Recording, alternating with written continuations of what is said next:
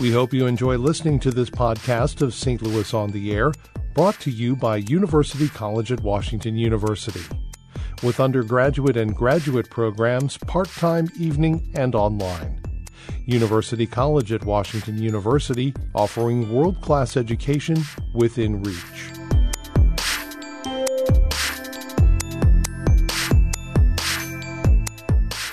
Welcome to St. Louis on the Air. I'm Don Mars.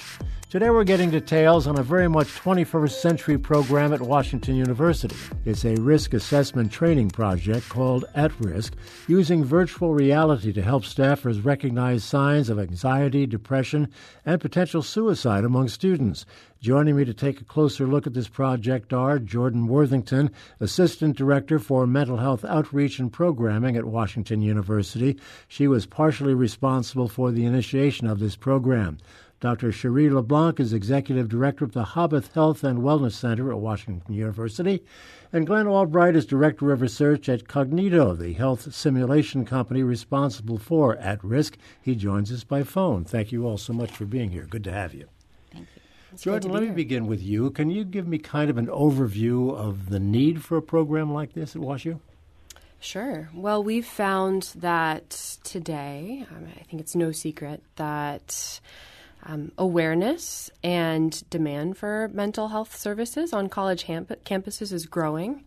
And so we wanted to find a way to, bearing in mind that we know that a lot of students who are experiencing emotional distress might not seek help, we want to find a way to widen the safety net for those students. So they might not feel comfortable going to a mental health care provider based on whatever situation they might be coming into college with, but they might feel more comfortable talking to a faculty member or a staff member, someone that has more day-to-day interactions with them. So we wanted to make sure that we found a way for the people in those roles to feel confident and comfortable having tough conversations with students. Cherie, why is this an issue that seems to be growing? Do you have any sense of that? Sure. I wish there was a simple answer to that, Don. I think it's really a multifactorial concern. I think overall what we've seen is in a decrease in the stigma of mental health. So more students are feeling comfortable coming forward and asking for help with their mental health concerns. We're seeing more students now, because mental health has been, just the advances in treatment, students that may not have been even aware or being able to start in college because of their mental health concerns, because they've gotten good treatment, are now at a point where they are certainly welcome and thriving on college campuses. But I also think there's been a lot of talk and a lot of studies that look at social media and what it's done to this particular generation, a decrease in people being able to have good social face-to-face interactions, people feeling in that generation, even though they're socially connected online, less connected. I think in a person-to-person relationship. And then we always kind of come back to, as a mother of 3 college-age students, let's blame the parents. But we look at, parenting and in such good-intentioned parents looking at making sure that they've been able to pave the way for their students to succeed. And students have had less chance to practice and hone resiliency skills. And so sometimes the everyday stressors that they face, they'll face for the first time in college. And it's very difficult for them to handle because they don't have that background of experience. This whole issue of the social media interaction or lack thereof is worthy of a program or two all by itself. Definitely is. It's really making itself felt. How do you see it, Jordan? I see it as, in one way, it's great for students to be able to connect with one another and maintain ties with friends who have gone off to different universities. But on the other side of that coin, we have this unhealthy sense of comparison that social media breeds. And I hear a lot of students talk about, we try and remind ourselves that our social media, our Instagram feed, because Facebook isn't cool anymore among college-age students, but our Instagram feed is just the highlight reel of our life. But it's really hard to remember that when you're scrolling through and it looks like everyone else is having an amazing time in college and they've made all these cool new friends. And are they cooler than the friends you had in high school? Am I as cool as them? Are the friends that I'm making, how do they compare to the friends of my friends from high school? And you forget that behind that one picture that someone has posted, there's probably 200 pictures that didn't make the cut. And you're not seeing when someone is stressed, when they're sleep deprived, when they're not taking care of themselves. And so we have the comparison. You forget that it's not real. Mm-hmm. It's very much manufactured. That's one aspect of today's high-tech world. And Glenn Albright, you're working on another. Give us some sense of how this whole at-risk virtual reality thing works. Well, the at-risk for faculty and staff really prepares faculty to have the skill and the self-confidence to be able to identify those students that were mentioned as being in stress or sleep-deprived or disheveled, those students that are experiencing a problem. And then to be able to create a safe enough environment where they can engage in a conversation with that student using evidence-based communication strategies to be able to determine what the problem is and then to be able to motivate them to seek help. Now, this is really accomplished by placing the faculty or staff member in a virtual environment where they actually role play with virtual students that are coded with emotions and memory and personality, and they'll react like a real student in psychological distress. So it's by practicing these role plays and receiving feedback from a virtual coach along the way that faculty and staff, they really learn the skill, the knowledge, and the self-confidence to have these what can be really difficult conversations with students in real life. That's the way the program, in a nutshell, operates. When I think of virtual reality, I think of someone wearing a headset and goggles and what have you. What are these people seeing when they're going through this process? Well, they're assuming the role of an avatar, and then they're actually speaking to a virtual human, in this case a virtual student, who has all the nuances, the language, the behavior of a real human being, in this case a student in psychological distress. The environment is representative of the actual environment where these conversations will take place. For example, the faculty member's office. And the entire conversation is crafted by really getting the knowledge of nationally renowned subject matter experts and beta testing it with hundreds of end users to be able to really create a very realistic virtual environment and a simulation that allows them to gain the knowledge and skill to have these difficult conversations. So I just want to be absolutely clear on this. We're talking about an avatar, a virtual reality situation that does not involve an actual student who might have a mental issue.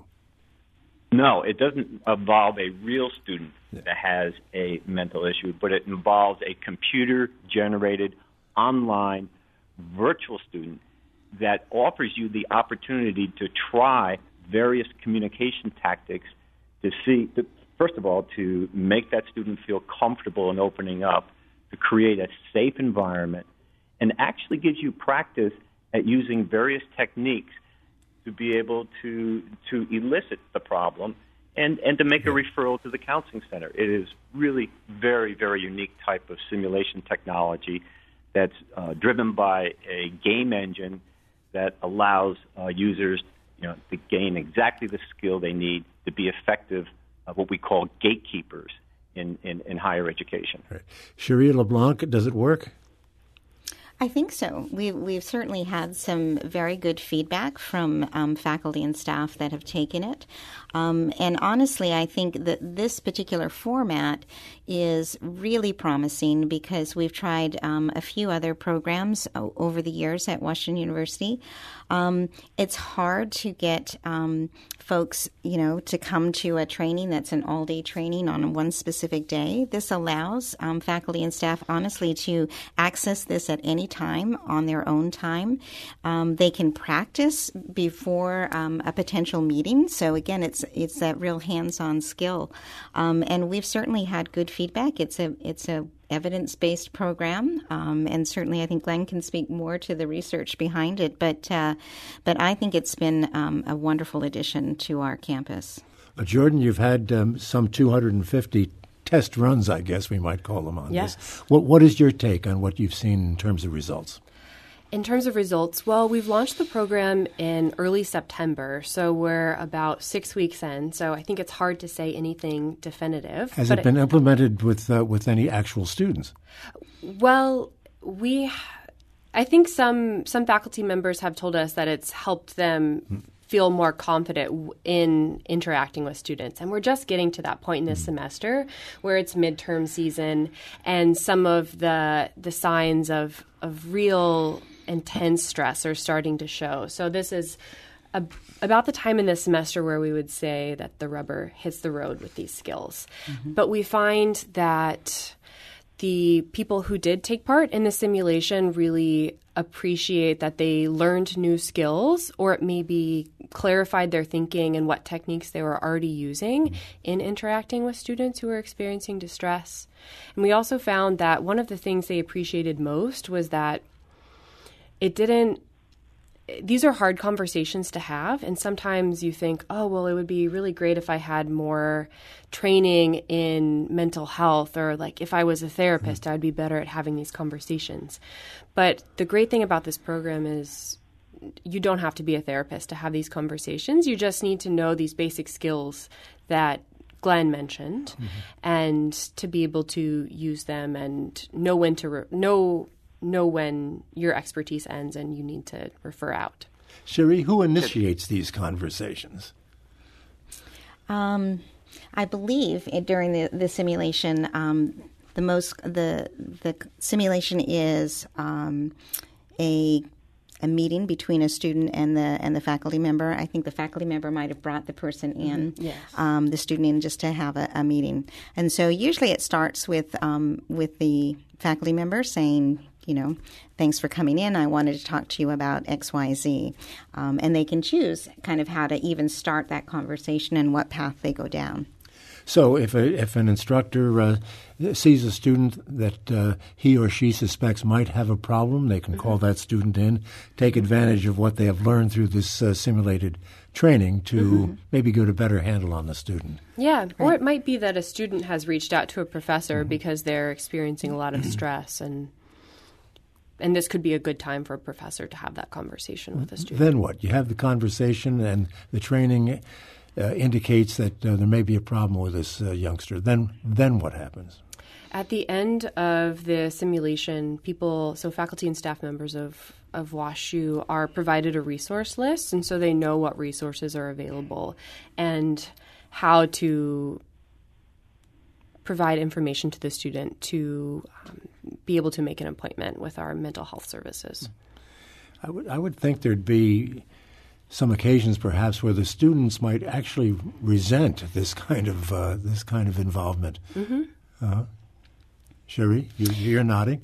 Yeah, well, I think, and it's what I like about this particular training too, because I feel the students are pretty realistic, and I think Glenn can also speak to this, in that they are going to come across with some resistance. And in fact, that's part of the training. And how do you respond to that? And then what do you do? I think, honestly, when we look at the statistics of suicidality on campus, and when we look at risk, many of these students have never set foot in the mental health services. And so the whole purpose of this particular type of training is really to allow those people who the student may be interacting much more frequently with to recognize that there may be, and just to approach them in a way that actually takes down some of that resistance, allows them to relax, kind of open up. And it may not be the first time. It may be, a follow-up meeting. It may be another time, but it allows more people on our campus to just be aware of how to approach a student. and hopefully get them the help that they need. Glenn, coming back to you with regard to how this all evolved, who writes the programs, for instance, and how did you get into this? Okay, so in terms of where it evolved, many years ago, out of the Virginia Tech event that occurred, where a number of students were murdered, and all the evidence showing that they missed an opportunity or several opportunities to intervene. And we know that faculty members are incredibly able to provide gatekeeping skills, but about 60% say that they are totally unprepared. And we find that 95% want to assume the role. So there was a definite need for the program. And the use of virtual characters is a superb way of making the training available and effective, because when you and I start interacting with a virtual character, we're less likely to feel judged, we're more likely to open up.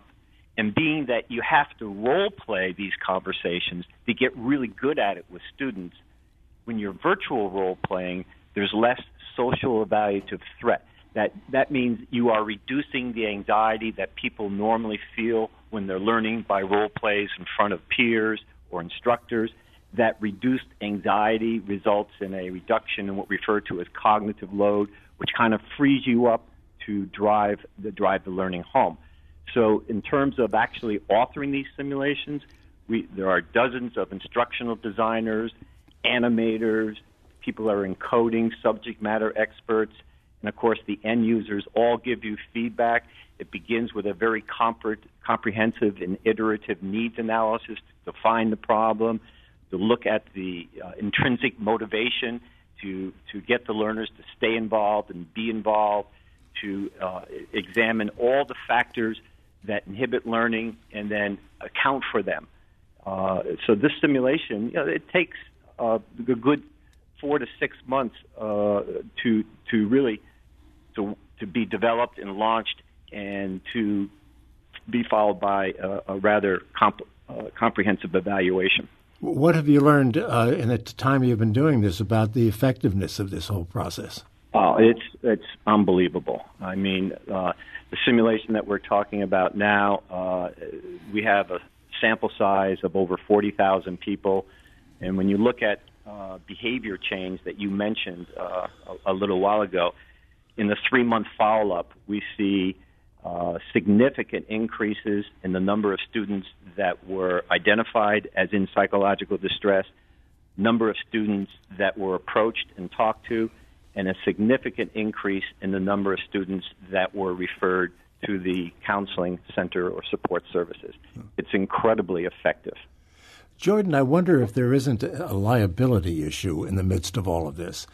Perhaps I'll call it a diagnosis. It's not that, but if an instructor sees something, and really what we're talking about here is just a normal kind of stress that college students would experience that would be average, let's say. Isn't there a danger that an overture could be made on the part of the instructor that the student would resent and then perhaps take legal action? That's a good question. That is, and Glenn, if you have examples from other universities, I welcome them.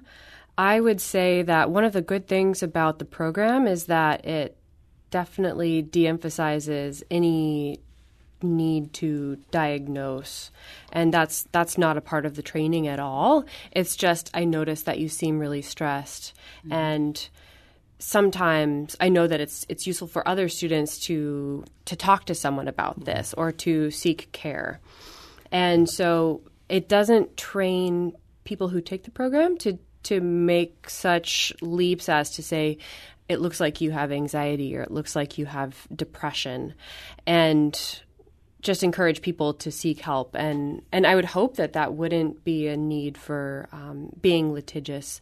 I think the one instance is that if the instructor or staff member notices that there is some suicidal ideation in the student, or they disclose that, I think ethically and legally someone, or I'm not sure about legally, but ethically someone should be mandated to make sure that person seeks care immediately. So we would, I suppose, rather err on the side of caution and make sure that lives are being saved rather than the opposite. Cherie, you have any thoughts on that? Mm-hmm.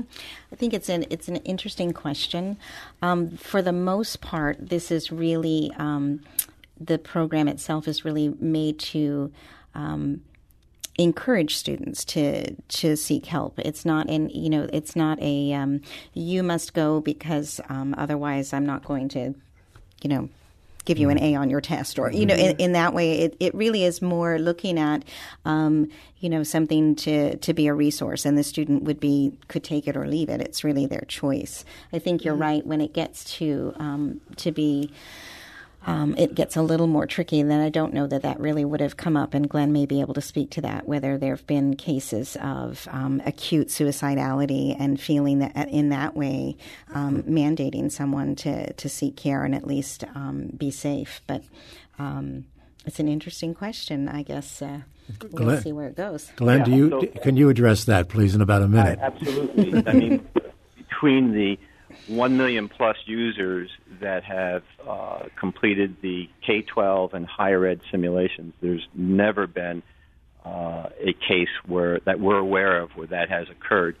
And in part, it's because the learning model really emphasizes the use of motivational interviewing strategies, which is a type of evidence-based communication strategy that it involves just asking open questions and summarizing what's being said to you by the student, and part of it involves emotional regulation, empathy, and you're really providing a safe environment for the student to feel comfortable opening up. You do not diagnose. You do not judge. You just allow the student to be able to share what's going on in their life so you can help them. And then to make a type of warm handoff, a warm referral. And I almost think that it would be negligent not to have this training if you have a student who is potentially depressed or suicidal or experiencing a high degree of anxiety. Let me stop you there. I'm afraid I have to interrupt because our time is up. Fascinating stuff. It's 21st century stuff. Thank you all so much for being with us. Jordan Worthington, Cherie LeBlanc, and Glenn Albright. Thank you. Thanks, Don.